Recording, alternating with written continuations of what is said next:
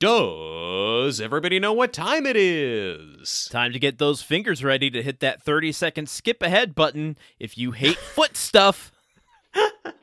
That's right, it's grunt work. To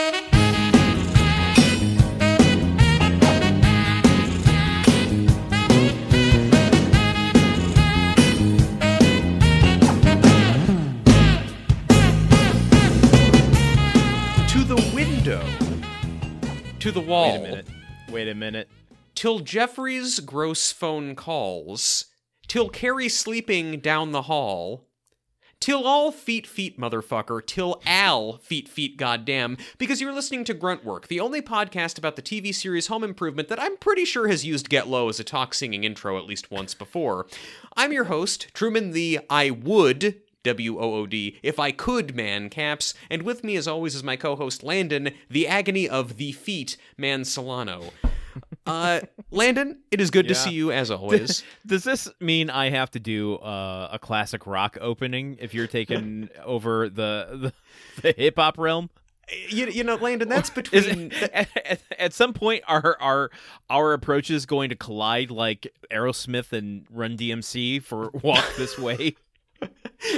I mean, and if they do, I think music as a whole will benefit from it.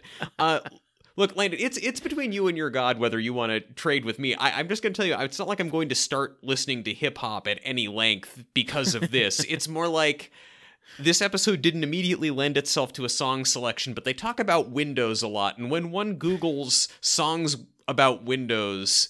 You just don't get a whole lot. I did find a Wings song that was pretty good, but it was about opening a door or something. Paul McCartney and Wings, Let 'Em In. Let 'Em In, yeah, but Uncle Albert. It's is Uncle Albert on there? Sister Susie, Brother John? No, Uncle Albert. That's I think you're thinking of a different Beatles adjacent song. Look, the point, Landon, here on Gruntwork, the only podcast about Wings, is that there weren't the TV any show references Wings to Windows. The TV show Wings. It's the one part of the Cheers cinematic universe that I have not yet conquered, and as I recall, you hated it. So I did no. I did not hate it. I loved it when I was watching it growing up.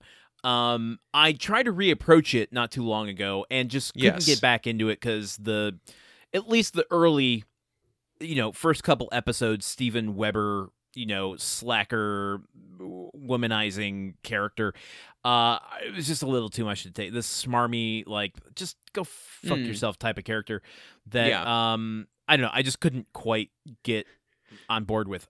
I will say, though, I grew up being like, oh my God, Steven Weber, he's the funny one, and loving him. I did a complete 180, and when I was trying to watch it again, it was like, Tim Daly's where it's at, man. He's good looking, he's sensitive, he's sensible, he's holding down that airport, and Steven Weber's just coming in there and being like, I don't fucking care, I'm gonna do whatever I want to, honk honk. The honk honk comes in because he's a clownish character. Okay. I thought either he was honking the horn of an airplane at that moment, or you thought he was Skeeter, Doug's friend from Doug, whose catchphrase is honk honk. Look, there's nothing better than watching a sitcom you watched as a child and then watching it as an adult and kind of reappraising it through new eyes, maybe developing new opinions about the protagonist on that sitcom. That's something I've been doing a lot with the TV series Home Improvement. Which is, in fact, what we make a podcast about, and first-time listeners may not have picked up on that thus far. First-time listeners, season 8, episode 3. This is what I'm gonna start. This is where they've read about it in the history books. This is where the Aerosmith and Run DMC of podcast talk singing intros collided. I think we need to commit to season 8 only doing deep cuts. We're only doing it for the hardcore fans. Okay. Yes. No new people. Yeah, that's true. That's true. We need to just be more and more and more alienating as we go, which I think was honestly happening naturally anyway. I loved when the grunt creep jumped into the oil bin where the void was and met Pink's wife. And yeah, and then Sir Larry came out of the darkness and asked him if he wanted to join the transition initiative. It was a really cool moment in this episode. But here we are. Here we are. The 8th season of this. Truman, I have a little bit of an update before we get into the episode. Okay. An update and an admission. Oh. A confession, almost.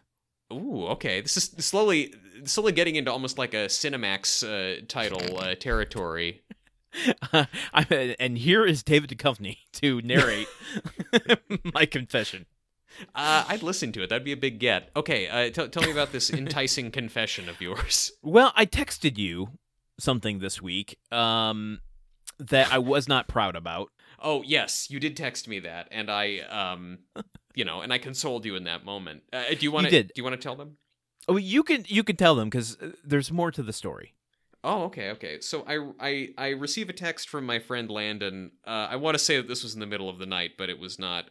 It was 4:14 p.m. on a Friday, and just, Truman, I have a big confession. That message sends. Another message comes in. I just grunted. And then even more devastating is that Truman, supposedly a good friend to Landon, did not respond until the following day. So I'm sorry about that. And we can break open my great shame. But I must know. Why did you grunt? Because also my initial response was like, of course I grunt every time I get on and off the couch. What the hell? Well, yeah, likewise. Yes, context makes a difference. Yeah. No, but this was like full-on Tim Allen grunting, Tim Taylor grunting. The interchangeable. And it wasn't 100% intentional. I have to admit it was.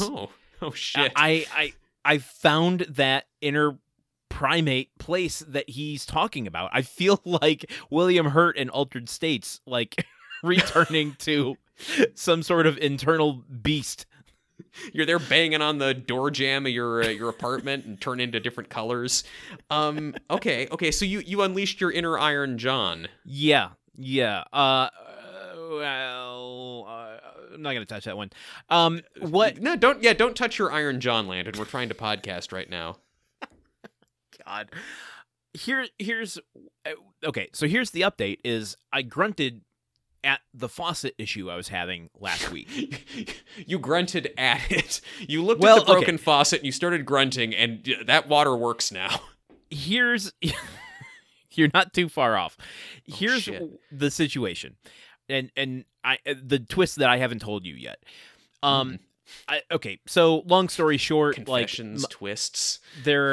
I have a lot of hard water. We went over that last week. I had 2 different leaks in 2 different places on this faucet, so I had to replace the faucet. But so I previously on grunt work since we recorded, bought a new smart faucet, and it came, and I started to install it.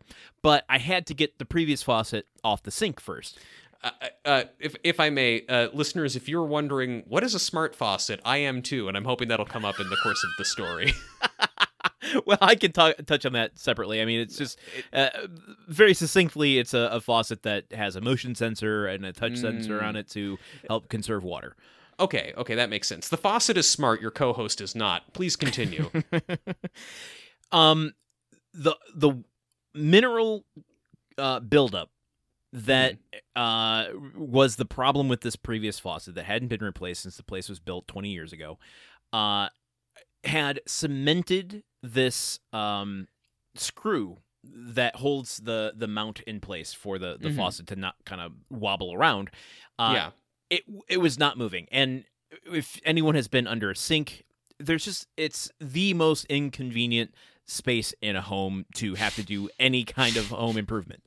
It's not meant for a human body. There's no way to maneuver your neck and your shoulders and your arms and your back and your sides under this tiny little space where there's pipes and there's hoses and there's a garbage disposal. There's no light. Like there's probably bugs. No. I mean, especially not after all the cleaning I did in the previous episode. But look at Landon. Look at Landon with the no bugs in his house because he thinks he's better than me or some shit. Okay, please go on. So there's just this one little screw that is like I can't get off. Just pause. Nice, yeah. It's pause for an edit point. that happens to a lot of Iron Johns, yeah. Once I got some WD-40. I did some maneuvers on this nut. I did some maneuvers on this nut, and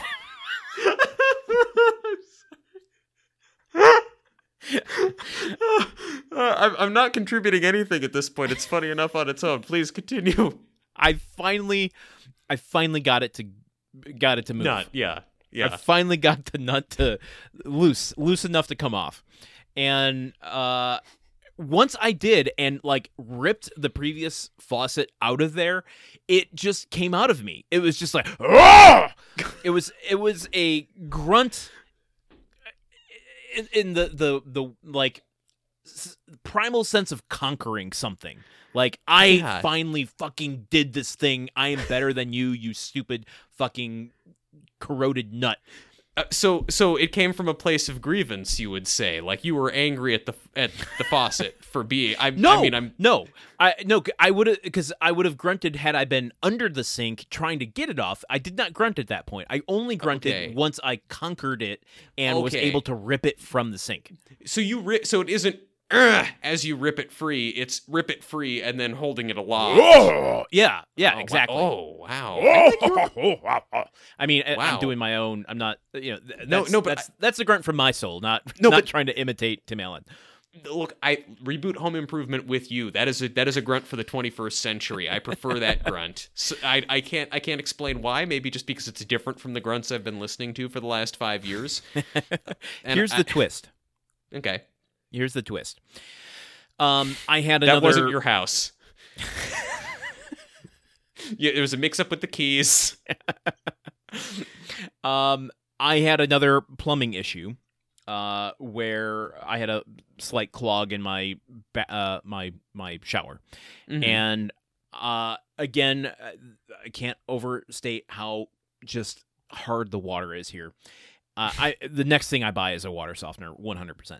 But I had to try to remove the drain to get the clog out because I, couldn't get one of those plastic things with the spikes on it to, do that. I couldn't, I bought a $5 coil thing that you push and it gets this little claw the out. snake, yeah, the snake. That's the thing I've actually done. That's one piece of home improvement I've done. It sucks, but I couldn't get the drain cover off. Because the screw that goes through the drain cover into the drain, again, was just like, it was cemented in there. And so I had to like puncture the drain cover. I'm like, I'll just go fucking buy a new one of those. I would rather spend $10 just getting through to this thing and getting the clog out than spending 3 hours trying to do this. Anyway, I got to the point where I got the cover off, but the screw still wouldn't come out of the drain. And as I was doing everything I could with the lime away and a vinegar baking soda mix and a WD-40, anything I could to work on this screw, and finally the screw broke off. So it didn't come out. It just the top of it broke off, and so I just have the screw stuck in the drain, and I'm going to tell you right now, this shocked even me in the moment. Like, I was frustrated. I did this thing, and then it took me out of my frustration just to go, oh my God, I've just discovered something. I did a grunt that we haven't heard before. Oh, really? You did? I did a grunt of intimidation. Wait, you were intimidated by the situation, so you grunted, or you were trying to intimidate the screw into not being stuck?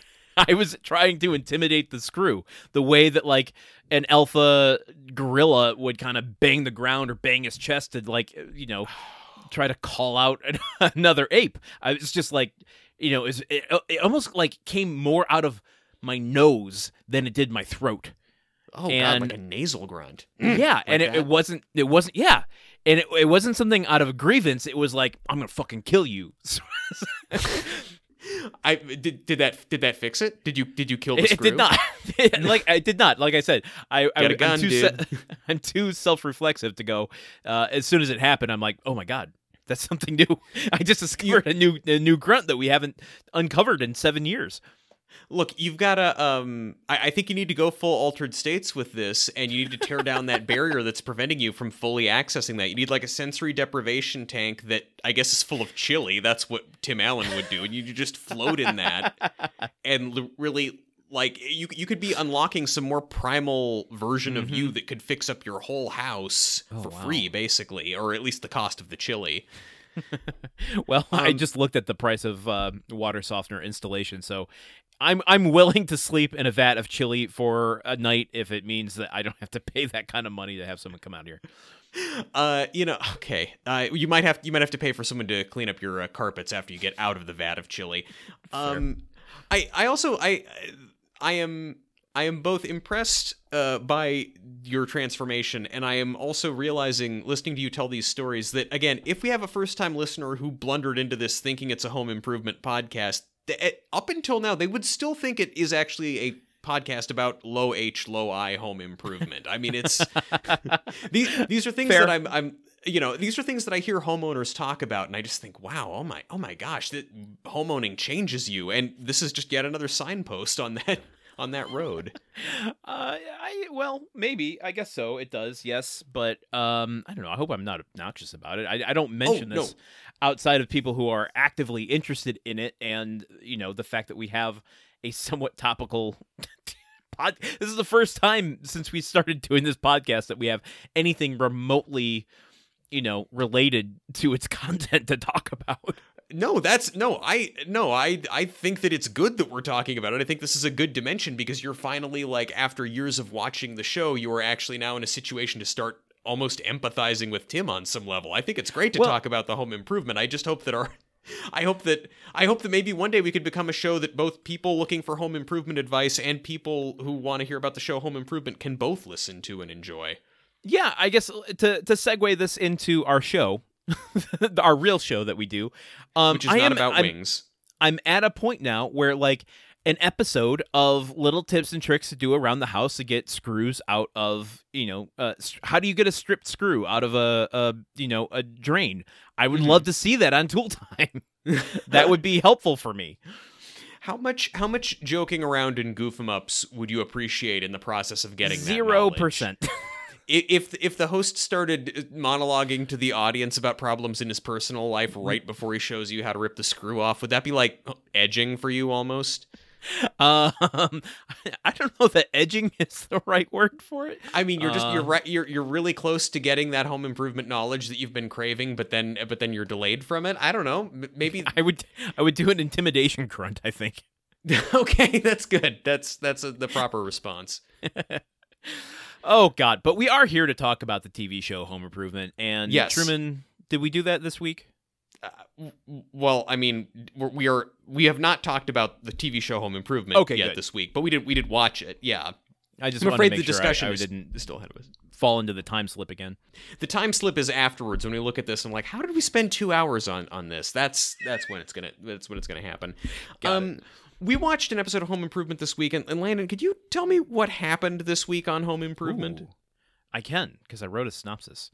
Sitting in a tree, Kissing, are Jeff and Carrie. Mm-hmm. They are Tim's brother and Jill's photographer's sis, in case you forgot. It's real awkward for everybody involved, because sex is weird. Perfect. No notes. I think 4 of my favorite haikus in history. That's the sexy synopsis of our episode. But Truman, do you want to guess that title? Yeah, I do. I have 5 options. Okay, and I have 1 clue for you. Oh, okay. All right. Before I start saying my titles, I'll just fill in 1 or 2 other details about the plot, namely that a lot of it has to do with wood and also Tim and Jill talk about a type of window a whole lot. So just it'll make sense. We might have watched different episodes. I watched the 3rd episode of the season. As did I. Okay. Yeah, Does it involve Tim's brother and Jill's sister? Yeah, it does involve Tim's brother and Jill's sister. Okay, there you go. I guess we watched one. Okay, all right. So let me just go. Okay, you threw a scare into me there for a second. It's almost been 1 year since the last time that happened, and we watched different episodes. All right, go ahead. All right. First option: Tim's Got Wood. I don't want to know about that. I mean, look, it's. Neither of us has mentioned it yet, but horny jail is, I think, a danger once again for this episode. So again, ride that 15-second skip button because it might get rough. We are joyriding the horny streets for sure. Second option: relative relations. Okay. Third option: rear window. I'm not sure I want to know what the double entendre of that is. Okay. Next option, and this is the first word, and this is spelled with a K. Carnal knowledge. Yeah. If it was about an Al episode, I would give that to you. It's a good title. Thank you. Not for this. Look, I reserve the right to reuse this if there is a sexy Al episode later this season. All right, fine. Trick question every second with Al in it is sexy already. Okay, final one. The foot of the bed. Oh, got it, because feet. Because foot stuff in this episode, yes. So was I... Unrelated to the sex stuff. Is it? Because yes, it seems to the foot stuff seems to lead into the sex stuff, and I'm just wondering what about talking about feet prompts someone to go there. Hey, so Landon, what was the title of the episode? Was it any of the ones that I put out there? I have a clue for you. Okay. That is it's gonna be very exclusive to our non-patron listeners, but you clearly said the title of this episode in this week's patron episode. In our night's episode. Okay. Well, Little Shop of Horrors is not it. No. We were talking houseplants. Oh, man. I've already forgotten. This is the thing also. I put this podcast out of my mind so quickly, and that is not a diss on the podcast. It's just, it's just getting by in life. I'm trying to think. It's the name of a TV show. Well, okay. We talked about wings in this episode. Oh no. Battlestar Galactica. But I always say Battlestar Galactica. Yeah. Yep. Episode 3 of the 8th season is called Battlestar Galactica. Listen, I think one of the sexier shows out there, so it wouldn't be super far off. Okay, Landon, just tell me what it is. So I can feel stupid already. Stupider than All I in the currently Family. Feel. All in the Family. Episode 3 appeared on TV screens on October 6, 1998. Directed once again, 3 for 3 this season by Jeffrey Nelson, and written by Elliot Schoenman and Marley Sims, who are doing co-duties as executive producers and showrunners on this season. Well, wow. Episode. Well, Landon, what did you think of this episode? Oh, you son of a bitch! Yeah, I know. You think you're so smart with remembering things that I say, but I can still surprise you. You can. I have one very simple reflection. Yeah. I like this episode, but it's forgettable. Interesting. Okay. I guess you said I mean, it's once we get down to the super spectacular. I'm not going to remember the details of this episode at all. Yeah, I've already forgotten that wood and windows have anything to do with it. That's really throwing me through a loop. Okay. Wow. Yeah, they made such an impression with me. That's it. I watched it this morning though. I watched it like 11 a.m. So I'm fresher than you. Well, make it a hygiene issue, why don't you? Well, you're the one who's been under sinks and grunting and stuff. I live a very inactive life. I am now podcasting from a closet, so... So this episode for me, I completely agree. that I can see myself forgetting this episode. I really like this episode a lot. I think it is very well constructed, and I am impressed. It's just saying something that we're going to forget this episode, because this episode is really solidly put together. It is a well-written episode. Yeah. It is a very well shot and interestingly shot episode. It's funny. It has it's a good episode in a whole lot of ways. And I think that it's really sort of indicative of all the best things about being in the 8th season of a sitcom, where we know so much about Tim and Jill and their families and their baggage with their families that you can do an episode like this and stir up some conflict between Tim and Jill that is based on stuff that we've seen develop over the course of years. And it still feels that conflict between them feels new-ish. Like, I don't feel like we've actually seen this, particular divisiveness before. Yes, it feels new, which is anything feeling new on a show that's been on for 8 years is huge. And it feels real in a way a lot of other fights between them don't. It's like, it seems like a lot of the time the fight is like, Tim dropped an iron girder on my car, or Tim blew up the dish. Like, or Tim's just being a whiny asshole. Yes, certainly. And that might be, honestly, that one probably is pretty relatable for a lot of women. My husband is being a whiny, aggressive asshole. But there's a lot of other ones where just it's like, okay, this is funny, but like, I can't place a lot of my own personal life in like, oh, someone close to me put a rocket pack on a washing machine or something like that. But this is like, this feels like a real weird episode. When he sent that washing machine to space.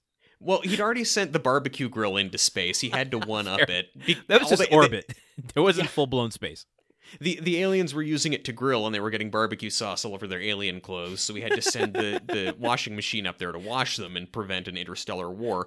The point is, this is just a really solid piece of TV, and I talk about a lot of times where I feel like the writers went home at 3:00 on a Wednesday, and this one felt like they worked real hard to just kind of make every scene funny, every scene matters, everything's good. It's great. It's good. I like it a lot. Believable to the characters. Like, there's to me, it doesn't feel like anyone's stepping out of their characterization for the sake of a plot or a joke. And that's kind of what that's the version, whether it's memorable or not, that's the version of Home Improvement I just love to see. Is It takes the character's growth seriously, and the characters can inhabit that. Because you can then, with that, you feel the 8 seasons. It's like the season premiere of this was just like, did Tim just step out of season 3? Like, nothing about this feels like it's doing a disservice to the fans that have watched from the beginning. It just feels like it's stepping out of, the episode feels like it falls into a time slip. This one feels like you can feel the history of the 8 seasons, and it's all the better for it. The same way I've talked about how the opening credits for last season and this season are really effective because they're kind of a tribute to everything you've seen so far. You see every version of the boys. You see, 2 other older versions of the family to kind of say, holy shit, you've watched all these people grow up together. I know. This episode feels like also sort of an encapsulation of that. I think without even really without intending to go for that, but something about this is just like, damn, I know these people really well. I know Jill's dad. He was kind of prickly. He didn't like Tim. And did you notice this episode that Taron Noah Smith is going by Taron Smith? Yeah. Did you notice that Jonathan Taylor Thomas is getting credited even though he's not on the show anymore? He wasn't though. He's in. Okay, is he not? Okay, getting credited? No, appearing in the opening credits with the rest of the family. Okay. Yes, I did notice that, and I actually had that as a comment. Yeah. Well, okay, beat you to it. So, look, then, do we want to dive into this episode that none of us will remember watching or talking about? Yeah, let's sit shoulder to shoulder while looking through a scrapbook and gently touch hands while pointing out the details of a photo and stare into each other's eyes while butterflies fly through our stomachs until we find ourselves cheek to cheek making flippy floppy with our family in the next room trying to distract themselves with the deep dive. Somehow grosser than any of the foot stuff in this episode. So we start out at home where the grunt creep is pogo sticking around. Jill is doing some laundry and cleaning up around the house when Tim comes in modeling a very special blazer.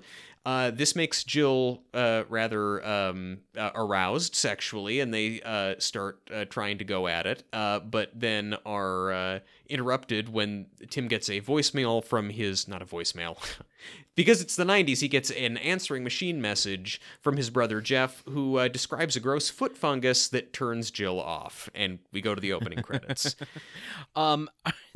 First, right out the gate, the grunt creep. I love, it feels like this week the grunt creep just gets some time to himself. Yeah. Like normally the grunt creep is doing something related to the scene, what's, or a consequence of something Tim or another character is doing is affecting it. This week he's just like, nope, I have nothing to do with the scene. I'm just pogo sticking for fun. That's just what I do on my time off. I'm just trying to set the new record. Don't mind me. Yeah, and honestly, he doesn't Watch even out for them graboids. Yeah, that's thank you. Exactly what I was concerned about.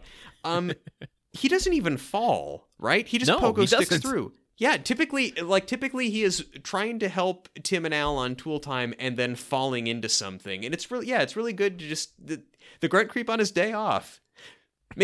Honestly, maybe he's off to hang out with Brad and Mark. Randy is no more. Maybe he's off to hang out with the boys because they do not appear in this episode. There are vague references to the idea of there being kids, but they are not today. And Truman, that's the first episode of the series where they don't appear. I guess you're right. They always show up, like, even in episode, like, they usually get at least one appearance. Yeah. Do you think the idea was that, like, if we show the two boys, they're going to wonder where Randy is, and then that's going to make people sad, so we just, like let's not show them the missing a little boy. Break? Maybe. Yeah, that could be. I don't know. I mean, it is strange. Contractually, people are like, we've speculated about this with Earl Hindman of like, there's no reason for him to be in this episode, but he's here because his contract stipulates that he has to be in all 25 episodes a season. So why they're not here, I don't know. I mean, maybe it's just that they're paying them for 25 episodes a season, and it's like, normally it's like, well, we've got to put them in, we're paying them for this. But so maybe in this case, it was just they get the paycheck, but we're not going to use them. Maybe because they're minors, I'd love to know this, but maybe because they're minors, there's a limit to maybe how many hours, or maybe even how many episodes they can do a season. And because we have 27 episodes this season, maybe they couldn't put them into all 27 of them. I'm going to say that would make more sense in an earlier season when these kids were really young. I feel like the ages that Zachary Ty Bryan and Taryn Smith are at this point, they're like, I don't think the super restrictive kids on set rules are applying anymore. Well, they still got to go to school and shit. I mean, look, I don't think it's not about capability. I think it's about, SAG regulations are very strict, and, especially with a union show owned by Disney, they're not going to break any rules. Yeah, Disney, huge fan of unions, massive proponent of that whole thing. You no, you make a good point. You do make a good point. I don't know. It's just speculation. It could be any number of reasons for this episode to be missing the boys, but it is an interesting glimpse, kind of like when Tim and Jill go over for dinner at their friend's house. They go over for dinner at the apartment downtown while Brad crashes the car, whatever episode that was. Yeah. Seeing them doing things without the kids and the kids kind of removed I don't know, it's interesting. It's like watching it's like we've walked into a sitcom about hip single people in the city and not a family. Well, that segues very nicely into my next note, which is when Jill starts to get on Tim. Like they get it on. Like it's kind of risque. It's a little bit more intimate than I kind of would expected. This show is going for it more than I've seen in the past. Tim has come downstairs while Jill is doing laundry, and he's wearing a wood grain patterned blazer. So like this blazer just looks like a 2x4 looks.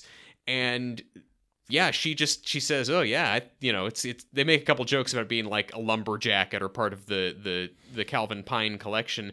But then yeah, Jill just kind of like slinks over to him and pushes him back against a chair and is making out with him, and it's it's just the biggest the thing that is most jarring about it is that yes, this is kind of a more sensuous approach to physical acts of love. How gross can I make this sound?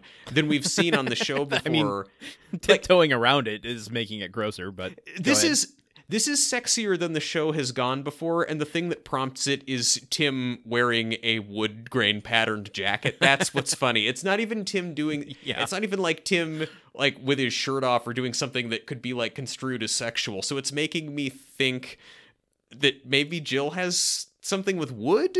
I mean, sorry, I'm not trying to dismiss your thought there, but I mean, I don't want it to undermine what they're actually going for here, which is I just love the idea that they are tapping into, the sex drive of a middle-aged mother who's going back to school. Like that they're giving her that is awesome. It's true. That's true. That's very true. Because she does make a note here when she says to Tim, I don't have a class or appointment. I can't remember what it was, but like she talks about having a window. I see it now. I see it now. Mm-hmm. It's a window. You can look through it. It is and a window. See the point that I was making. Got it. That's not an actual window. It's a metaphorical window of time. Yes, I understand. Thank you. Okay, this is good. This is how I know that my titles are good. Is that it takes Landon about half of the episode to figure out the joke. All right. Take it from the top. Here we go. Okay, does everybody? Does everybody know what word it is? Okay. Anyway, I really love that they are giving her, that characteristic that she's like, I'm a horny, I got some hornies in me, and tiptoe around it. I was being as I say that in everyday life. That's me being direct. Whenever I want to get it on, I just say, "Hey, I got some hornies in me. Let's do it." Okay. It works. We're going to jail of the time. We are going back to jail, and we're repeat offenders at this point. I agree with you. I think that it is good that they are giving her this moment, and that they are and also I don't know, the way that the show is also just more mature about like I feel like in the past it's been kind of a tee-hee, we're gonna go whatever, and it's out in the open. They don't need fuck spots anymore. Yeah, exactly. They're having the couch is very nearly at one point, but and the fact that so much of it is discussed in terms of just scheduling and like, oh, we have a window right now. The kids are at school, and I have to go to work in 20 minutes, and I've got a class at this time. I don't know. It's like everything else in this episode. It just feels very real. Just like these are two people who have been together for a while, and they know what they want, and it's I don't know. It's well, and the way that they are with each other too. It's not played for laughs. There's like a good 2 or 3 seconds of silence from the audience as they're like getting it on before the phone rings. Yeah. Do you think live studio audience was present for that? Do you think there was like 100, 300 people watching? Yep. Oh man. Professionals. Total pros. Absolutely. Yeah. I have 2 more notes. One was just the amount of bubblegum that was on the bottom of Brad's sneaker. I did not even notice this. You weren't noticing them talking about windows. I was not noticing gum on a shoe. When Jill picks up Brad's shoes right to start the episode, and then she goes to throw them out, she's like, "What am I doing?" It's funny. Just so much bubble gum on the bottom of his shoe. It just felt like it needed to be commented upon. I have no regrets. The other thing is when the answering machine picks up, there's a close-up of the answering machine, and just gotta chart this for our catalog of Binford. It's a Binford answering machine. I feel like it's kind of been a while since we've seen a weird Binford product. They haven't introduced it's just a Binford been a while since 6100. I've commented on it. I mean, okay, well, no, okay, sure. There've been like small tier, like, oh look, it's a Binford answering machine, but like on Tool Time, it's been a while since they've introduced some new stupid Binford gadget. I feel like I haven't seen that in a. Maybe it's just because we spent 6 months watching like now. We're gonna County get a fucking Line and shit. Binford Mance episode next episode just for you saying that. Oh God, okay, well, it's gonna happen eventually, and when I do, I'll comment on it again. God. I do like the shoes. Like the episode starts with Jill walking downstairs with the laundry and like yelling like, "Oh, Brad, why did you leave your shoes out here?" And she picks them up and puts them in the garbage. I like that. That is a very artful way to like introduce the concept of, oh yeah, the boys are here. They're just somewhere else right now. Like without them on set. It's like this is Zachary Ty Bryan's cameo in the episode is just a pair of shoes. Does do shoes fulfill a contract? Yeah. I mean, I'm sure someone would try to argue that he should get paid for that. That thinking about Zachary Ty Bryan is as good as looking at him. Well, it does appear in the opening credits. Yes, that's true. And well, so does Jonathan Taylor Thomas. Well, he's credited in the opening credits. Let me put it. Okay, that's true. That's true. He has a title card. So, yeah, and other than that, yeah, the brother from the call that they get from Tim's brother Jeff, which basically is just saying, "Yeah, I'll come over for dinner and a fight tonight," and then he starts talking at length about his awful foot fungus, and I mean, do we don't need to differentiate which Tim's brother this is? I mean, it's not Marty. It's Jeff. Jeff, the bald kind of failed entrepreneur. Yeah, this is the one who's moved back in with Tim's mom, and yeah, that's who it is. He's got foot problems. I don't know. I got nothing on that guy. It's just I want to spend as little time talking about gross feet stuff as possible. This is also what's interesting about the episode is that it veers between being more overtly sexual than Home Improvement ever has been, and also a pretty overtly grotesque in terms of what is being described and talked about in really vivid terms. And it's... I'm sorry, did I say this was directed by Jeffrey Nelson? We have a guest director, David Cronenberg, stepping in today. It's Tim is watching tapes of Home Improvement by putting them onto the VCR in his stomach. So so from the opening credits, we come back to the Taylor house where Jill is studying for class. Tim comes home early from work. The boys are at school. He once again suggests they have a window to have sex. And as they start making out on the couch, yeah, you see, with each passing scene, because it gets mentioned a lot, my titles get better. But they start making out on the couch, starting to take advantage of this window when the doorbell rings, and it's a surprise visit from Jill's sister Carrie, the photographer, and Jill invites her to stay at the house while she's in town on this photo assignment. And Tim is a little bit upset that he's had that he's been cock-blocked, basically. Is that still a term? I mean, I'm not calling you out. I'm asking for my own knowledge and education. Is cock-block still a term we use? It's not a term. It's not a term that like professionals in their 30s and 40s who have like loved ones and friends and jobs and careers use. Is it a term that people are probably saying in a frat house somewhere? Perhaps ironically, in a throwback to millennial culture. Sure, yeah, I think so.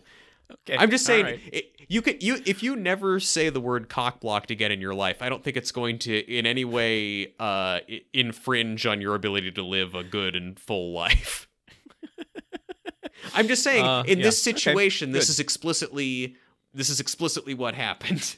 It's true, yes. Well, I mean, I guess the question is like, by saying cock-block, you're placing the God, what's the word I'm looking for? the fact that the pleasure is something that the male can't get when clearly it's, you know. Oh, okay. I guess maybe not. I mean, no. I mean now listen, because in this scene, Jill is very interested in having sex with Tim. Her sister arrives, then Jill shifts priorities and is interested in welcoming her sister and inviting her to stay. So in that moment, yes, Jill has also had a cock blocked from her, but that, I don't know, Tim is the one who's more upset about the situation. Why place so much emphasis on the cock part? That's what I'm asking. All right, Landon, I'm sorry that I used the kind of funny word that I used in college to describe a situation where two people are going to have sex and another person interrupts it. It seemed like the best idea at the time. I'm not trying to call you out. I'm just trying to like understand what the gender neutral version, because it's a term, it's a concept that is very useful to be able to reference in life. What's the modern version of that? Okay, all right. Let's just re-rack. Tim is upset about the coitus interruptus. Thank you. Oh, I like that. That's a good one. Yeah, thank you. That's not a modern term though. I think that's actually Latin, so it's probably one of the oldest terms possible. But perfect. So, but. Okay, so here's this scene. This scene makes clear to us that no, this wasn't just a goofy, sexy cold open. This whole episode, a theme is going to be Tim and Jill trying to have sex, which is refreshing. Yeah, absolutely. That they both want it. It's not I feel like last season and maybe even earlier seasons, it's like one person wants it, the other one doesn't. Is there, is there physiological problems? Is there mental problems? Is there marital problems? It's just nice to see them both want each other. Yeah, it's something they're both excited to do. Neither one is cajoling the other one into it, and it's just they're just victims of circumstance. It's not a solution to some sort of marital spat. It's something they both desire because they both like each other. Yes, exactly. Which is good to see. Okay. Here's my other thing. This is going to be a terminology, just like we did with the cock block thing. Okay, that's great because people are dying for more of that. So let's go. This is specific to our methodology or mythology, I should say. In the previous scene, we had mentioned you had said that they were going to use the couch as a fuck spot in a minute. Mm-hmm. Yeah. And I have to. It makes me re-question what a fuck spot is. I mean, is a fuck spot just a place where people fuck? Or do I need to reconceptualize where they were fucking before in the, like, sense of... I'd always envisioned it as, like, maybe like a fuck cubby. Yeah. like a hidden mansion sort of deal where, like, someone walking down the hall wouldn't actually see them because they're in some sort of secret... room that you pull a book off the wall and the the stone fire hearth rotates around. It spins around, and you're in a room with a rotating bed and a bottle of champagne in an ice box. Do I make you horny? Yes, you push a button and music starts playing. No, that is always what fuck spots have meant. That is always what I have referred to when I have said fuck spots on this show. So the question then is, can the couch be a fuck spot?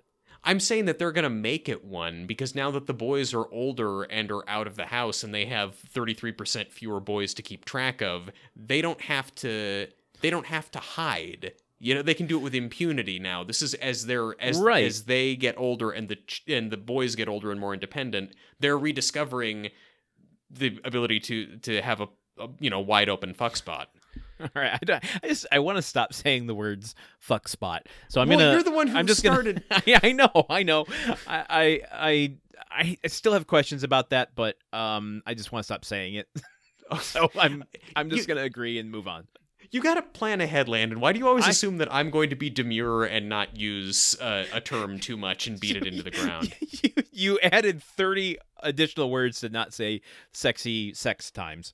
And you know what? I found out that tiptoeing around things was bad. Something I don't want to tiptoe around is the camera work in this episode. It's really good, and a 3-camera sitcom. And I've called this out in other episodes, but I want to call it out again. Just generally, a 3-camera sitcom has no business looking as good or as innovative as this does. This scene starts with Jill studying for class. She's lying on her back on the couch, and the camera is hovering above her, looking down at her as she's reading her book. And there's other bits like this that I'll call out as we go on, but it took time to set it up this way. It didn't have to look this way. A lot of shows don't go to the effort of putting a camera on a crane or whatever to just film somebody on a brightly lit set. And I appreciate that. Well, it goes back to our very early seasons where we talked about one of the things that sets this show apart is that, we're not dealing with a 3-camera sitcom here. They actually have 5 cameras, and one of them is that floating crane that, I think is responsible for, 90% of getting us into Wilson scenes. Mm-hmm. That's true. Yeah. So it's been with us the entire time. It's just when it's utilized a little bit differently to get these shots. I mean, can you think of another 3-camera sitcom that has a bird's eye view shot of a character? That's what I've been trying to think of, and I'm really not sure I can. Probably later seasons of Frasier, just when the show was just so big and had so many resources. Maybe they did that once as a one-off gag, or or to sell some kind of joke and a special thing. But yeah, for it to just be kind of tossed out like this for no particular reason other than because they can it's refreshing. It struck me. Yeah, agreed. Yeah. That's one thing I would always credit the show with, is having a very interesting and unique visual style to it. Yes, except for last week when it looked like it was shot on a CCTV camera and we were watching it on a tube TV. Okay, well, do you have more for this? It's kind of just a. I'll just say it's good to see Tootie back. Yes. Let's not forget that's Miss Karn over there, or I should say that Mrs. Karn. I don't know what she prefers to go by. You're right. She probably also, since she doesn't use Karn as her last name, probably doesn't appreciate that. So okay, you're right. That is Tootie, and that's all we'll call her. Yeah. It's just great to see her. And well, I guess Jeff is coming in the next scene, but I don't know, of all of Jill's sisters, it doesn't surprise me that this is the one that has appeared the most. She's got the most personality. She has an interesting job. I think she has a good dynamic with Jill. And that's entirely separate from, whatever perceived nepotism that could be there. I think she's just, she brings a very nice compliment to the energy of the show.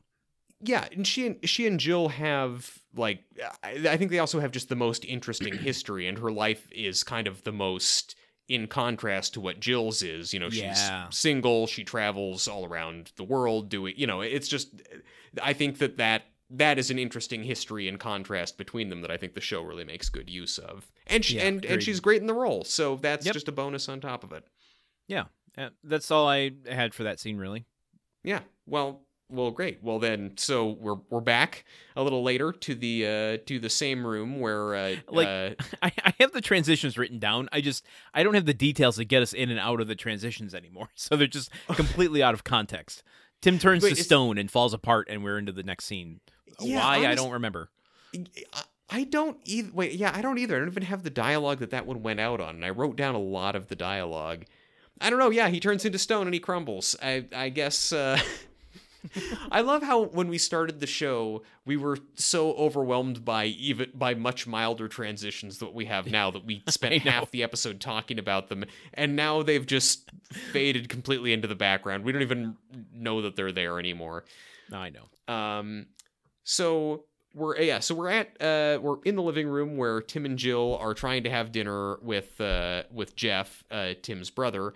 And he is just talking in really gross, vivid detail about some foot fungus stuff that's going on, and Tim and Jill are being really put off their food. And then Carrie comes over, or comes back from her photo assignment, and they all wind up sitting on the couch drinking beers together and watching a boxing match. And yeah, and there's more gross stuff happening in the boxing match that they're talking about. Yeah, there is. I don't know. I like that they're all drinking beer. It's clearly, what's weird to me is that they didn't I don't know why they keep switching fake brands of beer. It seems like maybe they were just trying to employ the prop department. How do we keep everyone on staff through all 8 seasons? Because it's gone from the beer can that we had in previous seasons to now some sort of Rolling Rock knockoff. Well, so no, this actually complements one of the bits, because as they're establishing how Jeff and Carrie know each other, they're talking about some family reunion. and Carrie is saying, "Oh yeah, I got some great photos from that 4th of July party where Tim almost shot a bottle rocket up his," and then Tim walks in holding the beers and says, "Heineken, anybody?" So like it's a setup for Tim to say Heine. Yeah, okay. Like it's butt. And so I think that's why they went with the green bottles to look like Heineken bottles. And I guess so. But they do look more like Rolling Rock bottles than Heineken, but well, I don't know. I mean, Heineken comes in a green bottle though, right? I'm pretty sure it does. Yeah, it does. But the actual logo looks more like Rolling Rock than it does. Yeah, okay. Well, I in retrospect, yeah, I guess this is probably 2 out of 10 stars for at least for prop design. But yeah, I don't know.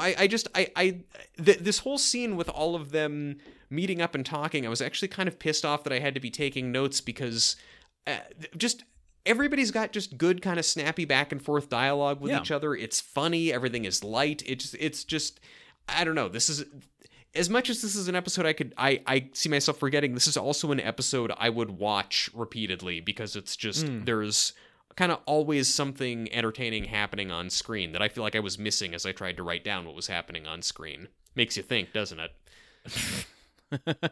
Yeah, it does. Yeah, I agree with you. The banter just feels natural and like, I don't know, just like they were. It's almost like they were aware. It finally sunk in. Hey, there aren't going to be many more of these, so let's have a good time while we're here. Yes. Like even the camera work here. Carrie has sat down on the couch with Jeff, and they're catching up. And he says something. Carrie says, "Oh yeah, I heard that you got divorced and your business failed. Now you're back living with your mother. Or Jill told me all this." And then the camera, as they're saying this, it just kind of pops unexpectedly upward from a 2-shot to frame in Jill clearing the table behind the couch. And Jeff just looks at her and says, "Oh, thanks for giving her the updates, Jill." And it's like.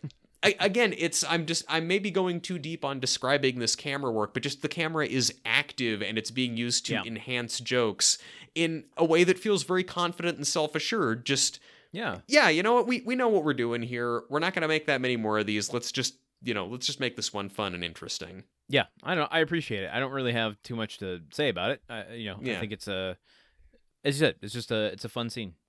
Yeah, it's a fun scene that we will not remember.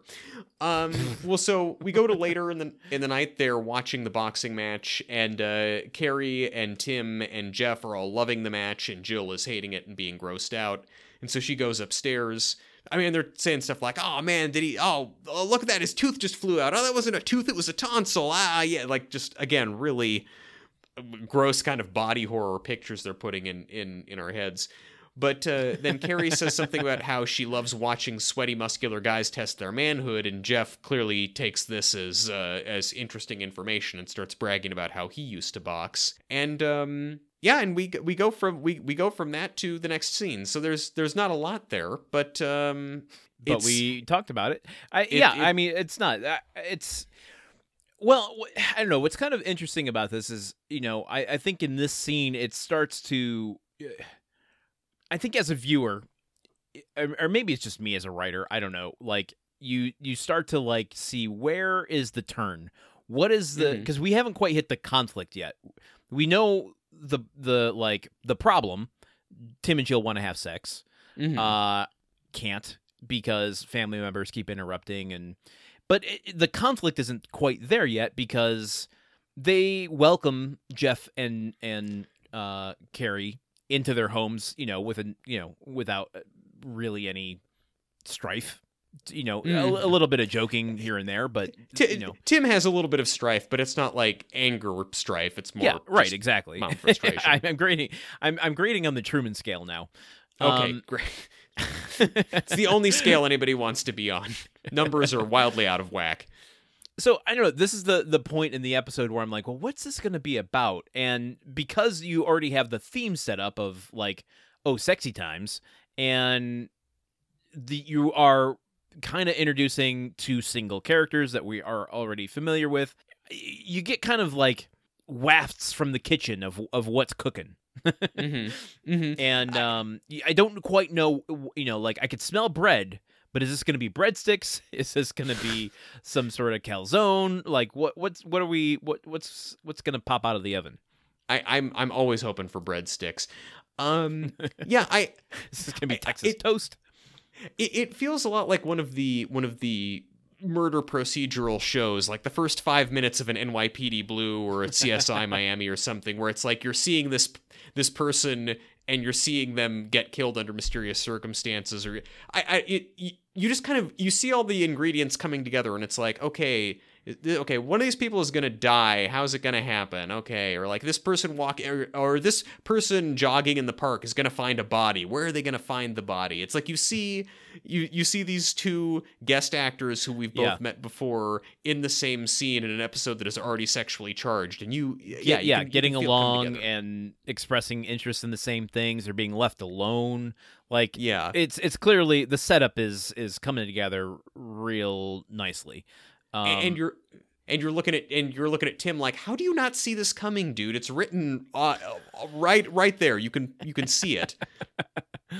I think it's more Jill that's surprised by this whole thing than Tim is. But let's go to Jill hasn't been sitting on the couch with them for like 2 hours watching them talk. But yes, let's keep going. Let's go to the next scene, because I think it really comes into focus there. Okay, and I have big time questions about the next scene. Okay, very good, very good. So, late that night, Tim goes to bed where Jill is sitting up reading, and he tries to initiate some sexual, some body moving between them. But Jill is protesting, saying, "Oh, well, my sister's going to come upstairs any minute." And Tim says, "No. She and Jeff are sitting on the couch. He's talking about his feet to her. They're going to be down there for hours." And they start to hook up, but then they hear the door to the adjacent bedroom close where her sister's going to be sleeping. And Jill says, "Oh, no, we can't do it. It's gross to do it with my sister next door." And then a second later, they hear Jeff's voice in there as well, and they hear some carnal noises coming from next door. So, okay, so I do. Okay, my question is 100% about the carnal noises. Yes. And I want to circle back around to it because it's the crux of the scene. But I would be remiss if I didn't mention yet, because Tim this entire night has, for some reason, I've never seen Tim Taylor look like this, but he's basically wearing a Jerry Seinfeld costume. Wait, is he? He's got like a blue button-up shirt, tucked in, belt just nice and neat into some slacks that go down to white sneakers. I mean, well, look, this episode does feel more like a Seinfeld episode than almost any other episode of Home Improvement. There are no kids, and it is all about sex. Honestly, maybe they're trying to, maybe someone at ABC was just saying like, hey, there's another show that's popular where the main character dresses like this. Let's just try it and see if that juices our numbers. Maybe, but it was like coming to an end. maybe it's more like Seinfeld's going off the air. I think we can pick up the slack because of pants. It was really a public service. There needs to be a popular show with a white guy in slacks at any given time, and without Seinfeld, they needed Home Improvement to fill in the breach. They go in the room, and the first you right away hear them going, "Oh yeah, oh yeah," to the point that I'm like that.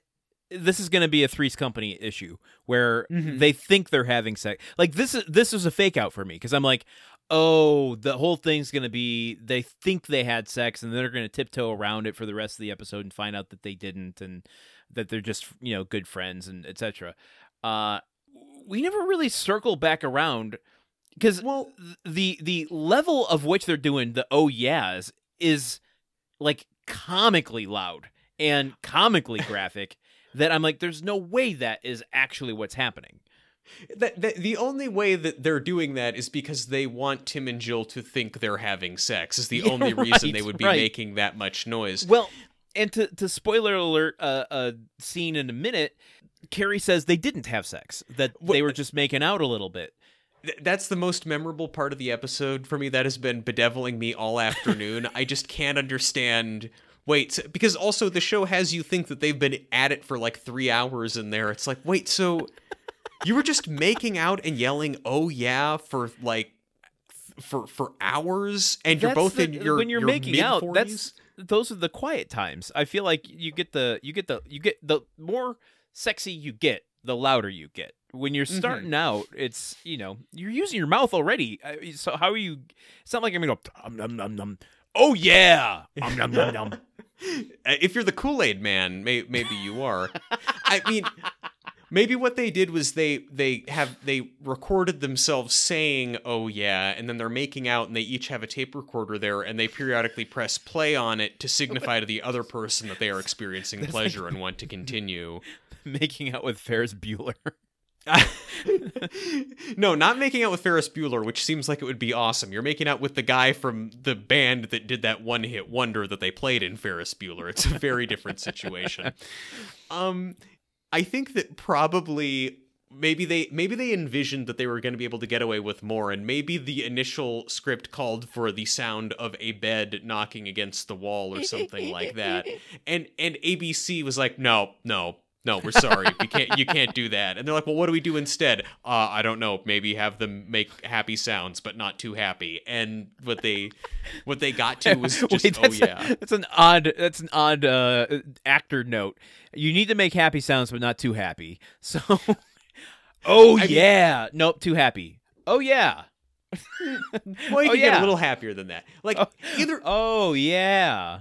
That was honestly, that last one was about the intensity that they were doing. Also, it's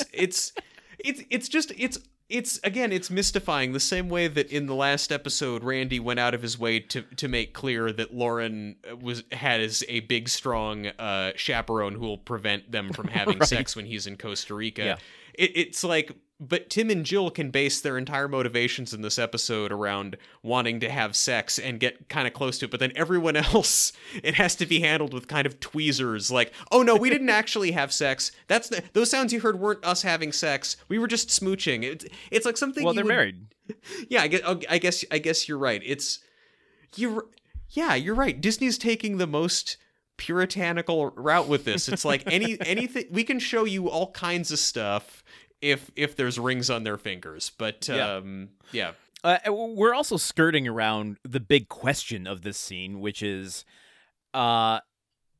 Jill is, before they even hear Jeff and Carrie in the other room, Tim is trying to get it on with Jill, and Jill's like, ew, no, not with my sister right next door. Mm-hmm. That's and then her sister and Jeff next door don't mind it, or I mean, I guess she does. Spoiler alert, future scene, but like that's the big to use your archaic term, Truman. That's the cock block of the scene. No, it's the coitus interruptus, Landon. Except the coitus can't even get started. It's interruptus before it starts. I mean.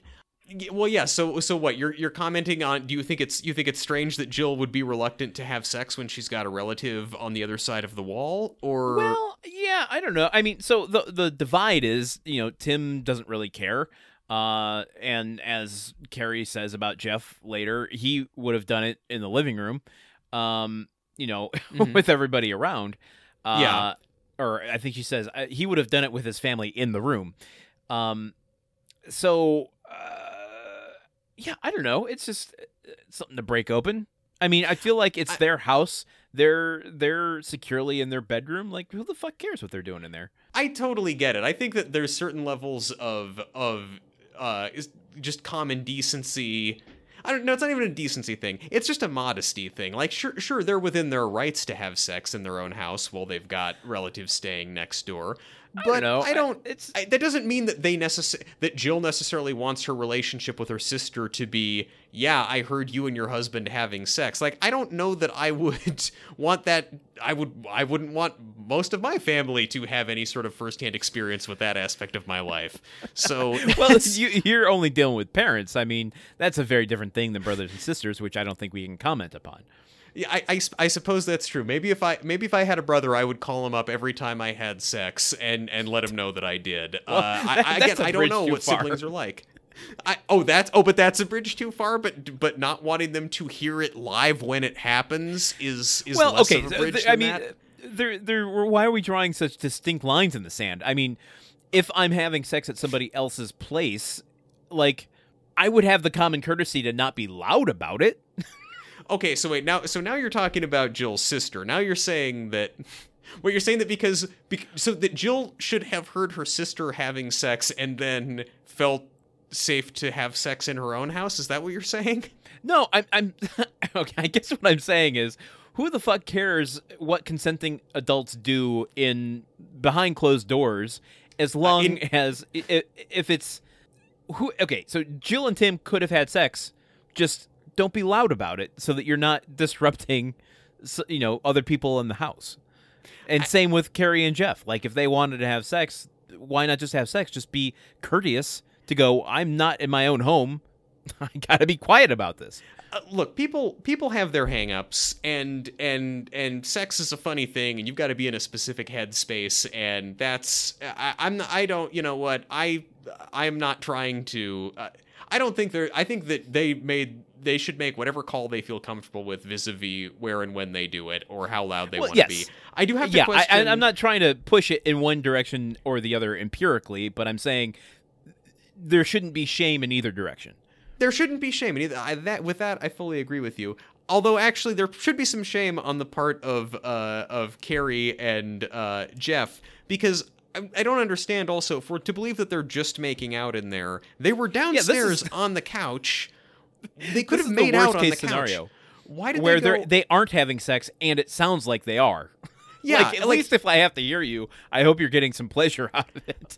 And if I am the sort of person who does not want to have sex because my sister is in the next room, which is what Carrie says for why they didn't have sex in there, was because, oh, you and Tim were right next door.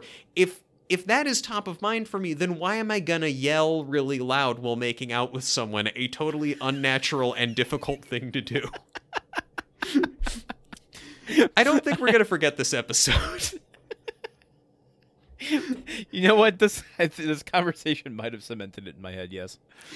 I should also say, okay, so to clean up some other bits from this scene, which, boy, does it need to be clean.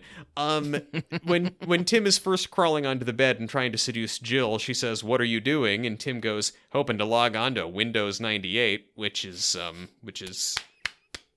writing. This is writing that I celebrate. This is the stayed all week and really workshopped the show kind of writing that I love. Also, when Tim is trying to make excuses for, oh no, she's still downstairs, she'll be down there forever, she won't be up for a while. Jeff is talking to her about feet. His feet, her feet, our family's feet. And so Tim has said that. That's canon. And then about a minute later, we're led to believe that the conversation that Jeff is having about feet leads to them coming into the bedroom to potentially have sex or just make out and yell, "Oh yeah." Wait a minute. Are you saying that we, the audience, are to believe that, or that Tim is making some sort of asinine argument as to, well, what woman could resist a Taylor person talking about feet? I mean, well, Tim has not seemed to consider at all that there might be romantic interest between them until they hear those noises. Like, Tim just thinks they're just having a chat. So I don't think Tim is making a joke. I think the show is just... And also, I'm just saying, between the really good camera work and the suggestion that that feet and sex are somehow related, this might be a Quentin Tarantino directed episode that he just took a fake name on. That's all I'm putting out there. And let's maybe not talk about him for 20 minutes. You know what I don't like about Tarantino? Is the fact that he constantly invades our podcast and lives rent-free in our heads. Oh, I make that motherfucker pay a lot of rent. Well, that's not true. I make the people around me pay the rent for him. Yes, in fact, you pay him if you've seen any of his movies, but I digress. Yeah, okay, let's continue. The next scene, it's really a continuation of the scene where it's another bird's eye shot of Tim and Jill in bed still listening to Jeff and Carrie in the other room. Yes, and there's a lot of really great just anxiety and discomfort on their faces. It's just like torture and to my point about like do what you want, no shame anywhere. It does make for, when someone gets uptight about it, it does make for good comedy. Because I don't think there's any necessarily of them feeling like shame for or like thinking like, oh, this is terrible, this is immoral and wrong. It's more just the living in the situation of, I am listening to someone have sex very close by, and that's a weird headspace to be in. That is always funny. I think that's why they use that gag every time characters check into a motel on a show. So I don't know, but it's pretty much just them in bed for a minute. Like really nothing happens short of them just talking about. It's a very short scene. Yeah. Yeah. Tim gets up and walks out at a certain point. And we go to the next scene where he's lying on the couch, reading a magazine, and Jill comes downstairs. Yes, she's upset because they've been at it for over an hour, and they then kind of debate about, well, what could she possibly, why are they doing this? What could she possibly see in him? This is what Jill is saying, at least. And Tim is offended at Jill implying that his brother is a loser, and they kind of argue about this, and Tim pretty much just alleges that Jill not liking Tim's brother being with her sister is basically her saying that Tim and his whole family are trash, and he takes umbrage at that. And then at the end of the scene, Carrie and Jeff come downstairs and head out the door to go get something to eat, and Tim and Jill really do not try to hide the fact that they heard what was going on. Yeah, exactly. Yeah. I really don't have too much to add to that. I think it's an interesting development that I'm glad wasn't blown out of proportion. Like I feel like the umbrage that Tim takes is very, in proportion to. Mm-hmm. I use words well. In proportion to the issue. Like, he knows that Jill doesn't actually think they're better than them, that it's just kind of he might not be able to articulate it, but I think he knows that she wouldn't have married him if she thought she was above him. But it's just, he plays it kind of annoyed more than like taking up grievance with it. Yeah, he's not angry.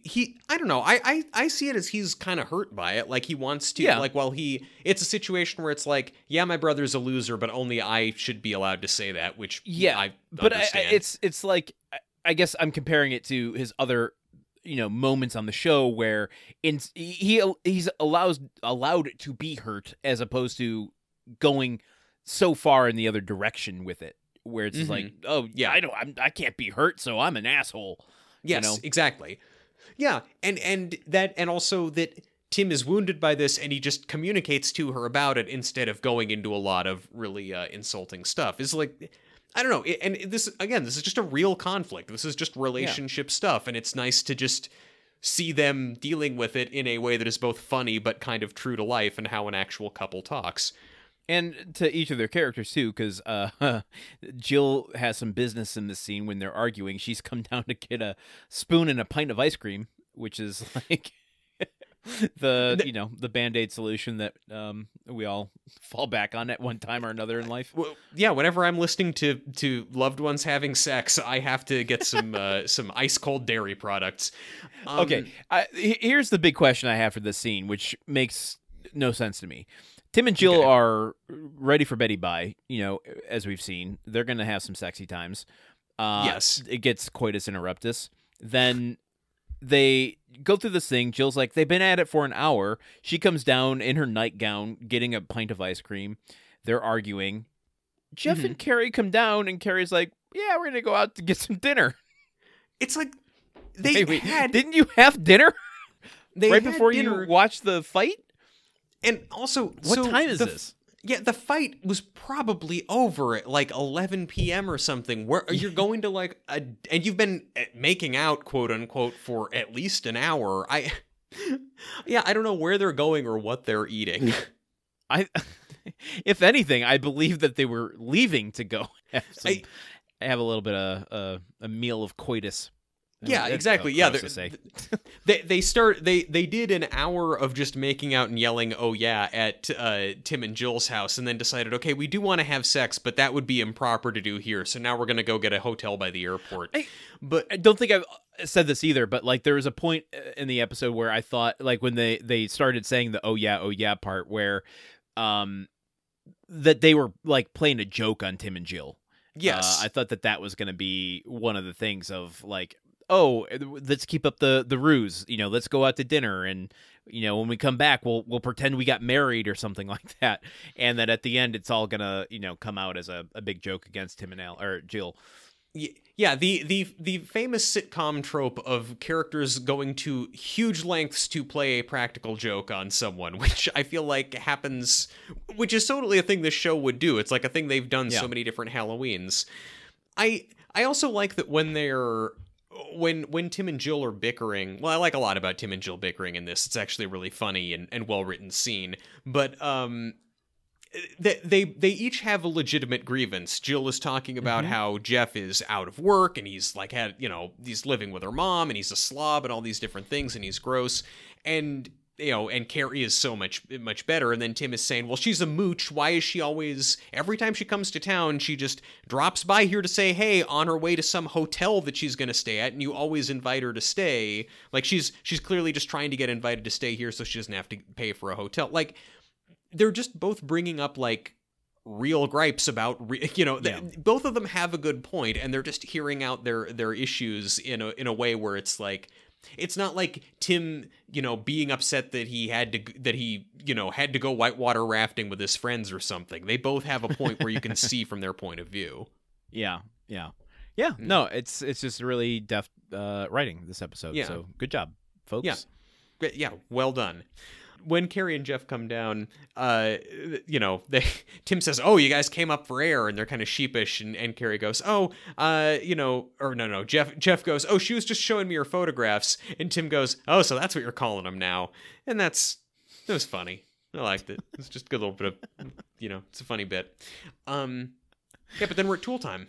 They're talking about, what are tables made of? What's the surface that well, it's wood. Is that what is that? Oh. Yeah, see? Wait a minute. Get things now. It's it's table week. It's woodworking week. It's not table week.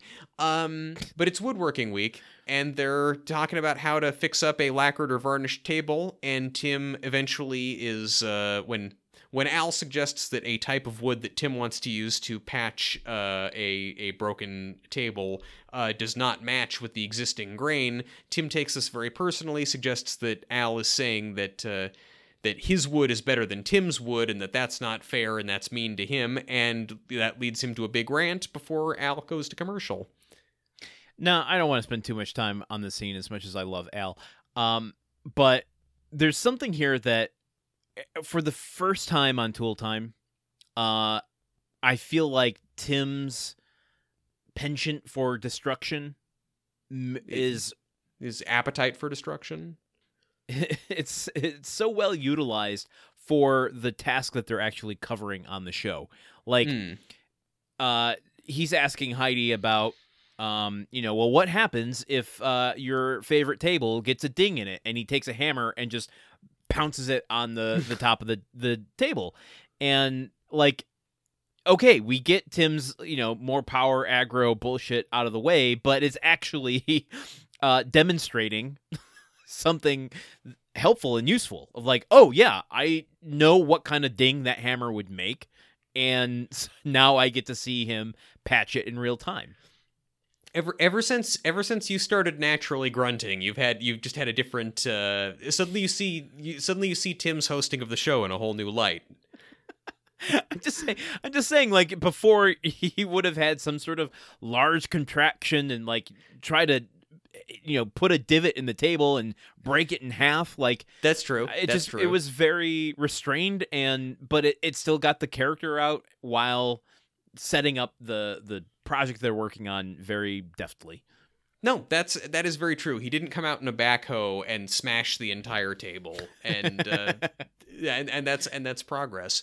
Also, Al, like, this is one episode where Al and Heidi are just coming out real strong, roasting Tim and getting his goat. Like, Tim goes, he introduces the segment and says, say you have a lacquered or varnished table, and then Heidi and Al both go, you have a lacquered or varnished table, and both laugh. And then it's perfect. And then they're talking about fixing dents or gashes in a varnished table, and Al goes, well, one way that you can fix it is using a process called doping. Now, doping works in two different ways. One way is you can put Tim into the dent, and then he just starts cracking up at his own joke, and it's great. It's great to see. And Tim doesn't hiss at them or threaten to fire them. He just kind of stands there and takes the hit and then keeps going. Yeah. Then he walks over to the big table and mentions that it's, Al's mom's dinner plate or some bullshit like that. It's, I don't know. But, okay, and that's not good, but then Al is kind of bending over the table and saying, now, if you have a prominent crack, perhaps spreading, and then Tim is standing behind him and looking at the back of Al's pants, and Al then stops and immediately grows self-conscious as though he can feel Tim looking at him, and just stands up and goes, okay, moving on. It's, again, they're using negative space to kind of tell the joke. Yes. Instead. Because Tim making a joke about Al's butt crack feels mean, but Al setting it up himself, and I don't know, it's somehow this makes it easier for me to laugh at. Yeah, I agree 100%. And we've seen it before. I just wish we see it more often. It's a better way to tell a joke. Yeah.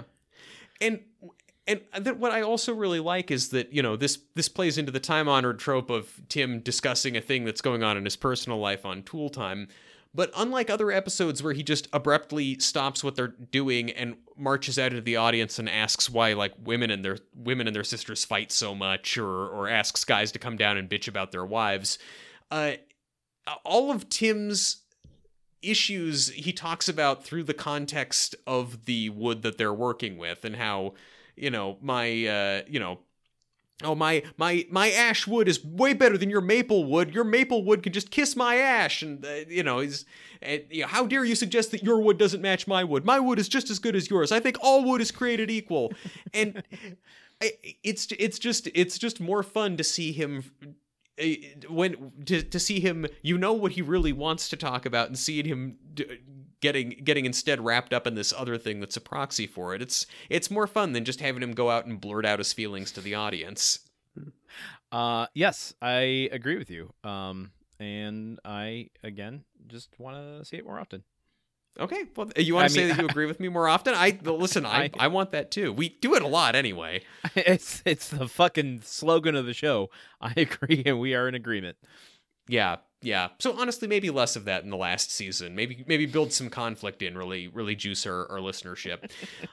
But have you got anything else from Tool Time? Not from that scene. I mean, it's really an unnecessary scene to the episode. We already know how Tim feels, and it's just kind of amplifying his feelings. And again, checking the contractual boxes to get Debbie Dunning and Richard Karn in there.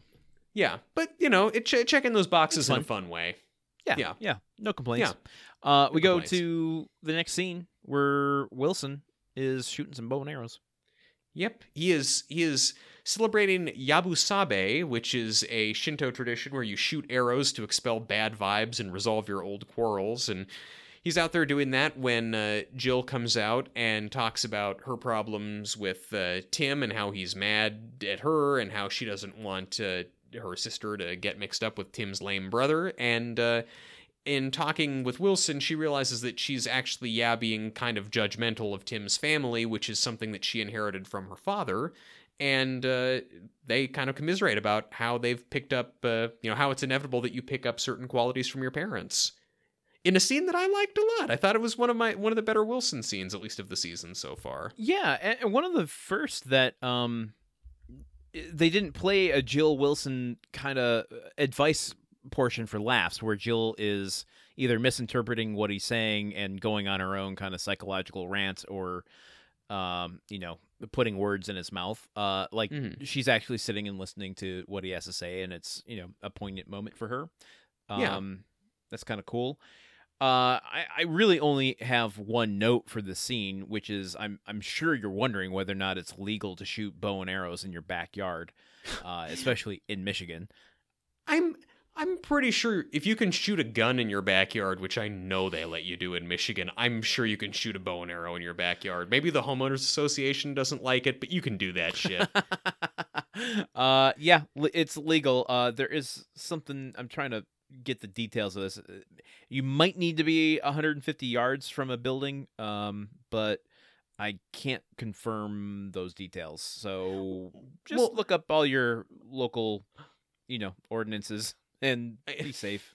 Yeah, before you play Wilson, make sure you're in compliance with all the local codes. But also, does Wilson strike you as the kind of guy who always abides by the rules? Do you think he has permits for all of those exotic birds in his apartment?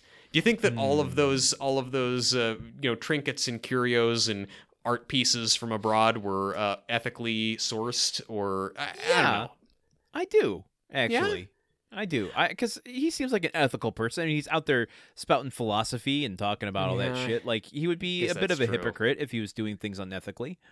Okay, you're right. Okay, I'm not suggesting that he's like the bad guy in an Indiana Jones movie stealing these relics from other cultures. That's not what I'm saying. I guess I'm just saying... I want to see that movie.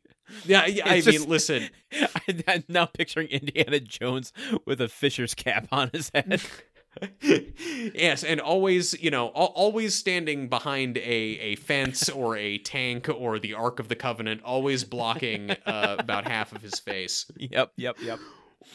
What I also liked about this scene, Jill and Wilson having this conversation very much as intellectual equals, which I always enjoy, but also that when Jill starts talking about her dad and, how she's judgmental just like him because he always hated Tim and she's internalized that over the years.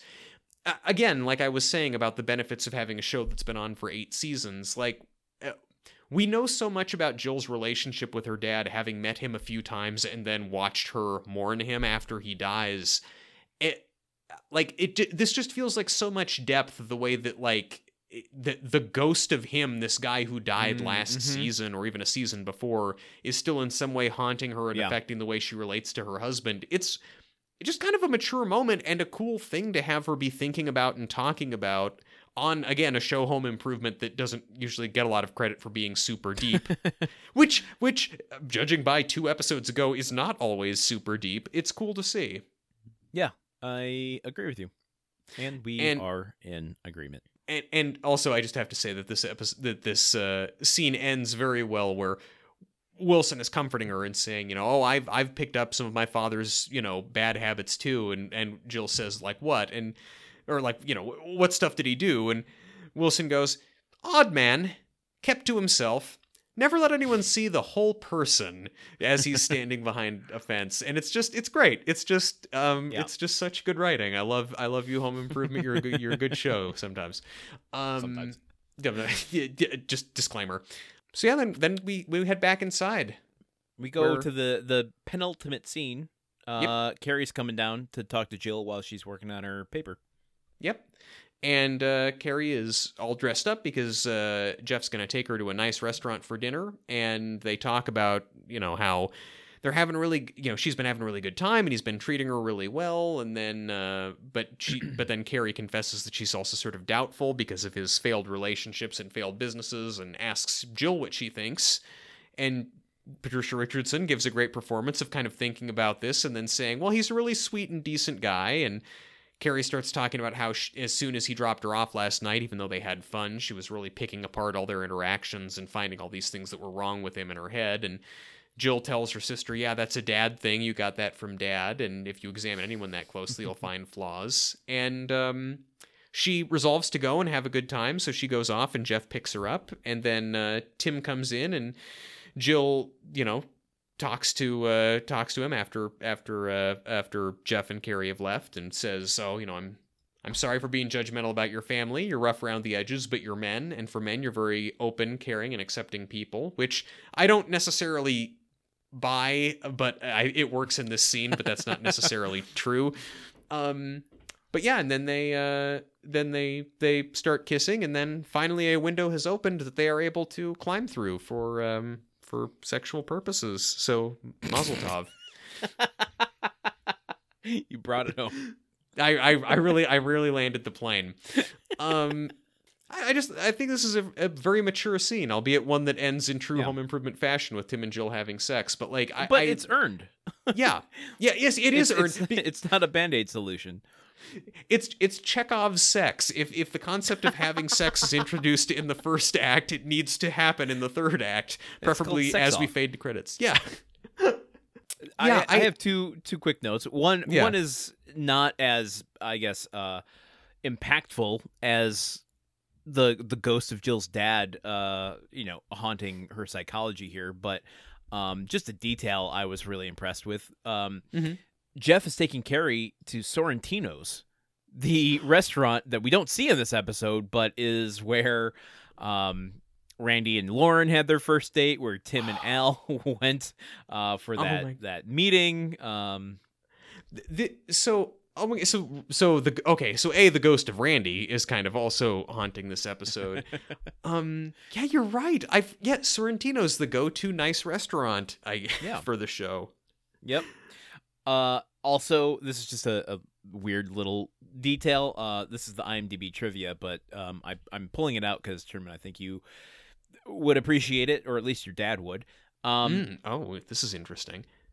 This is the first episode in which Jill's laptop has changed from an x86 laptop to an Apple G3 laptop, but it has a Raspberry sticker over the Apple logo. Clever. Very clever. A different type of fruit. My dad and I both find that interesting, actually. That is good. I did notice her laptop was a little sleeker than the big clunky briefcase they've been using before. Yeah. Maybe. Do you think this one will run Monkey Town 2, the sequel to Tim's favorite video game? Of course. Yes. Yeah. Absolutely. You kill my paper, I kill your monkey. I guess we've already picked to death the thing in this scene where they've had this. After having this heartfelt conversation, Jill says, "Well, since you've already slept with him, I guess you guys should get together." And she goes, "Oh no, we didn't do that. We were just making out." But that is where we get this completely unbelievable information that it is kind of shocking to me that Jill takes with a straight face. Yes. We go to our stinger, which I have playing. Well, it's kind of a stinger / like a fake scene / outtake. It's not a blooper necessarily. I have it playing in the background, but remind me why Tim has frosted tips. I have no idea. We get the weirdest, just stitched together bloops that I've ever seen, where it's Wilson out back, and they're playing the we're watching a blooper reel music of bam bam bam bam bam bam baby doo doo doo doo. But great. So it's my favorite rendition. I know it gives you chills when you finally get to the chorus. But they, it's Wilson with his back turned to the fence, and he hears Tim say, "Hey, Wilson," and he turns around and goes, "Oh, neighbor, what happened to you?" And we get this shot of Tim with a beard that has been bleached blonde and hair that is also bleached blonde, and Tim goes, "Oh yeah, I just saw Al's mom naked." And I don't get it. I don't remember when Tim has had his hair bleached, why Tim has had his hair bleached. I don't know what this is or why they felt like we needed to see it right now. It's definitely not from this episode. Yeah. I realize why I forgot what the line was and the context for the scene, and it's gonna go back into the forgotten vault there. We do get a blooper with Al flubbing a line, and they got these little bow tie pieces of wood that they're using to do the project on. As soon as Al blows the line, Tim Allen just immediately holds the little bow tie shaped piece of wood up to the collar of his shirt like a fake bow tie, as though the whole time he was holding it, he's like, "Oh man, I really want to do a bit with this." I know. Oh man. We're not using this shot. Great. And then he just stands there holding it while Richard Karn is laughing for a good 5 seconds. Not reacting to Richard Karn, just look at my bit. Look at the bit that I'm doing, Richard. And finally Richard Karn sees it, and he's holding a much bigger butterfly-shaped piece of wood, and he too puts it up. I don't know why I even described it in that much detail, but it's... Well, I mean, to round that off, Richard Karn does give kind of a little twinkle in his eyebrow raise to go, "Mine's bigger." Yeah, That's true. I guess that's it. Yeah, that is a good button to end the episode on. A very horny episode. I don't have anything more from this episode, so let's, Sherman, what do we learn in this episode? we learned that we learned that if you are engaged in physical acts of romance with someone, you can be quiet about it. You don't have to yell, "Oh yeah." That just not yelling, "Oh yeah," will save you a lot of troubles, because it might lead people to believe that you're having sex when you're actually not. What did you learn this week? I think we learned that there are a lot of stigmas still around sex. That we, as Americans specifically, don't have a healthy relationship with sex, and it's true. It's true. I'm not going to solve it here in this this little wrap up, but just I think you can. Saying, hey, America, go for it, dude. Hey, America, let's bring that into collective therapy and see what we can do about it. You should have a weekly or even nightly cable show just called "Hey America, let's bring that into collective therapy," and I really think you could change the world.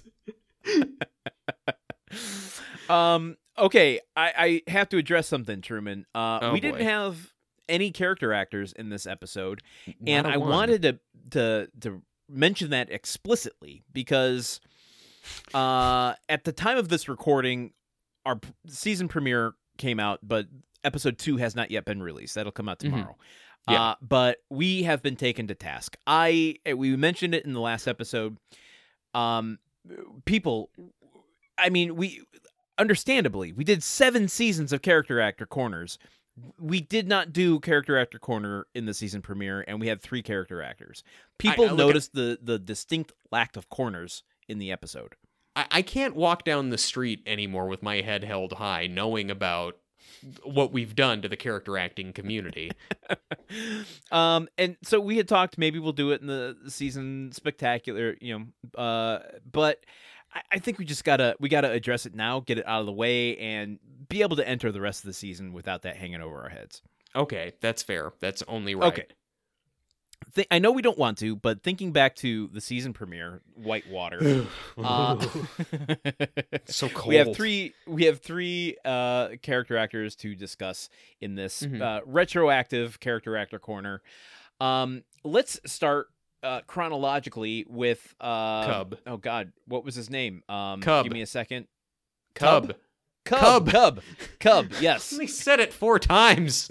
Well, it's over headphones, the C and the T. It gets muddled through technology. Okay. Cub. Lane. Played. We've been doing this for 2 hours. Give me a break. Yeah, no, you're right. You're right. We're all slipping here. Okay, C-U-B. Cub. Yes. Cub who looks like above ground swimming pool Jesse Plemons. Is played by Chris Stacy, who is an actor, producer, and a director. He has 16 acting credits, and one of them is Home Improvement, another is Modern Family, and another is Quantum Leap. Wow. Okay. That's quite a trifecta of kind of 90s heartthrobby dudes. I mean, I guess Modern Family was 2000s.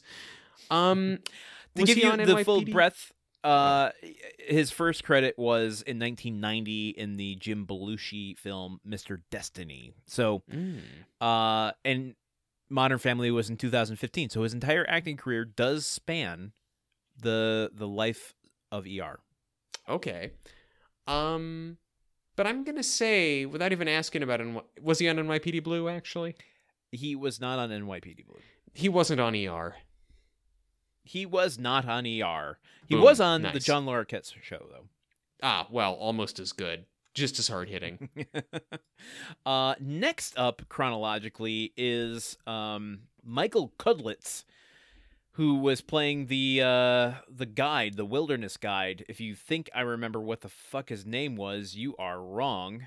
Oh, man. I'm just proud of myself for remembering Cub. Kyle. Gotcha. Kyle, the Whitewater guide. Michael Cudlitz. Sir, we have 118 acting credits. Okay, that seems like a prolific character actor. I think most recently, and maybe most iconically, he played Abraham Ford on The Walking Dead. The flat top, redhead, handlebar mustache biker dude, tough guy. hard as nails. Quit watching that show 9 or 10 years ago, but I trust you. If he wasn't on the first 2 seasons, I didn't see him. Yeah. So there's that. He was in an episode of Growing Pains, with Leo DiCaprio. Okay. Unimpressed. Okay. He was in Grosse Point Blank, a movie that I love. Oh yeah. Some Cusack action. He was in the movie Sex Drive. He had 11 episodes of Beverly Hills 90210. He was in D3, The Mighty Ducks. He was in an episode of Walker, Texas Ranger. All 9 episodes of Band of Brothers. Oh. He did 3 episodes of 24. He was in an episode of CSI Miami Prison Break. Do you want me to keep going? 2 episodes of Lost. No, that's good. I like that the guy playing the disturbed war veteran was in every episode of Band of Brothers, though. That feels right on some level. That answers what war he was in. I'm gonna. There you go. He looks great for his age. I'm gonna say that he was on ER. He was on an episode of ER called The Healers, playing a character named Lang. Here's an interesting thing that I don't think. Well, maybe we just haven't paid close enough attention. But Home Improvement has now been on long enough that they can have character actors who previously starred on ER, as opposed to went on to star on ER. Oh yeah. Oh god, that is really interesting now. we're in so deep that we have a distorted view of the word interesting. Lastly, playing Kyle's wife with 21 acting credits. Luann, Kyle's wife, is played by Laurel Green. She was on an episode of According to Jim, the 1980s version of The Twilight Zone, an episode of Amazing Stories. She was in Soul Man. Oh. No, not the Dan Aykroyd TV show, the very unfortunate that's the C. Thomas Howell movie. Is it more unfortunate than the Dan Aykroyd show Soul Man? I'm not sure. I'm not going there. Was she on ER, already did. Though? I'm going to say no, not on ER. She was not on ER. Good job. That's good. I would have felt really bad if I... Oh, really? Okay. It's not super surprising to me that she was on Murphy Brown. That seems to kind of track with the other credits. You are 100% this season with the ER game, man. No, I'm not. No, I guessed one of the musicians from last week. I said he wasn't on ER, and in fact he was on ER. I hate to inform on myself. I hate to narc on myself, but it's the truth. I mean, okay. I mean, you're refuting my revisionist history here, and I feel slightly offended by it. But I'm sorry I'm part of the woke mob coming to cancel you with my alternative views on how right or wrong I am about things. All right, we got one more thing to do before we wrap up this episode, and I should have done it before the character actor corner. That is a question which goes, the grunt count. My guess is 0. The question goes, the grunt count. And you're correct. 0 grunts this week, which is, again, surprising because in an episode that's mainly about sex, I could foresee many years ago Tim grunting a lot. Yep. Yeah, agreed. Yep. Agreed. Cool. Let's get out of here. Gruntwork is made possible by our patrons. If you enjoyed today's episode and want to help us create the show, consider becoming an official Grunthead sponsor over at patreon.com/gruntworkpod. Leave us a rating review wherever you listen to podcasts because it really helps people find the show and it's a free way to support us. Stop by to say hi to us on social media at GruntworkPod. Whichever site still exists and isn't paywalled at that point. Or visit our website at www.gruntworkpodcast.com. Not /feet because that's a page you don't want to go to. And not /Twitter because you don't want to go there either. Where you can find information on today's episode and some of the other fun things that we're doing, like our Discord, and sign up to our newsletter to be notified whenever a new episode is released. Until next week, when we bring you episode 4 of the final season of Home Improvement. I've been Landon Solano. I've been Truman Caps, and remember, God never closes a door without also opening a window.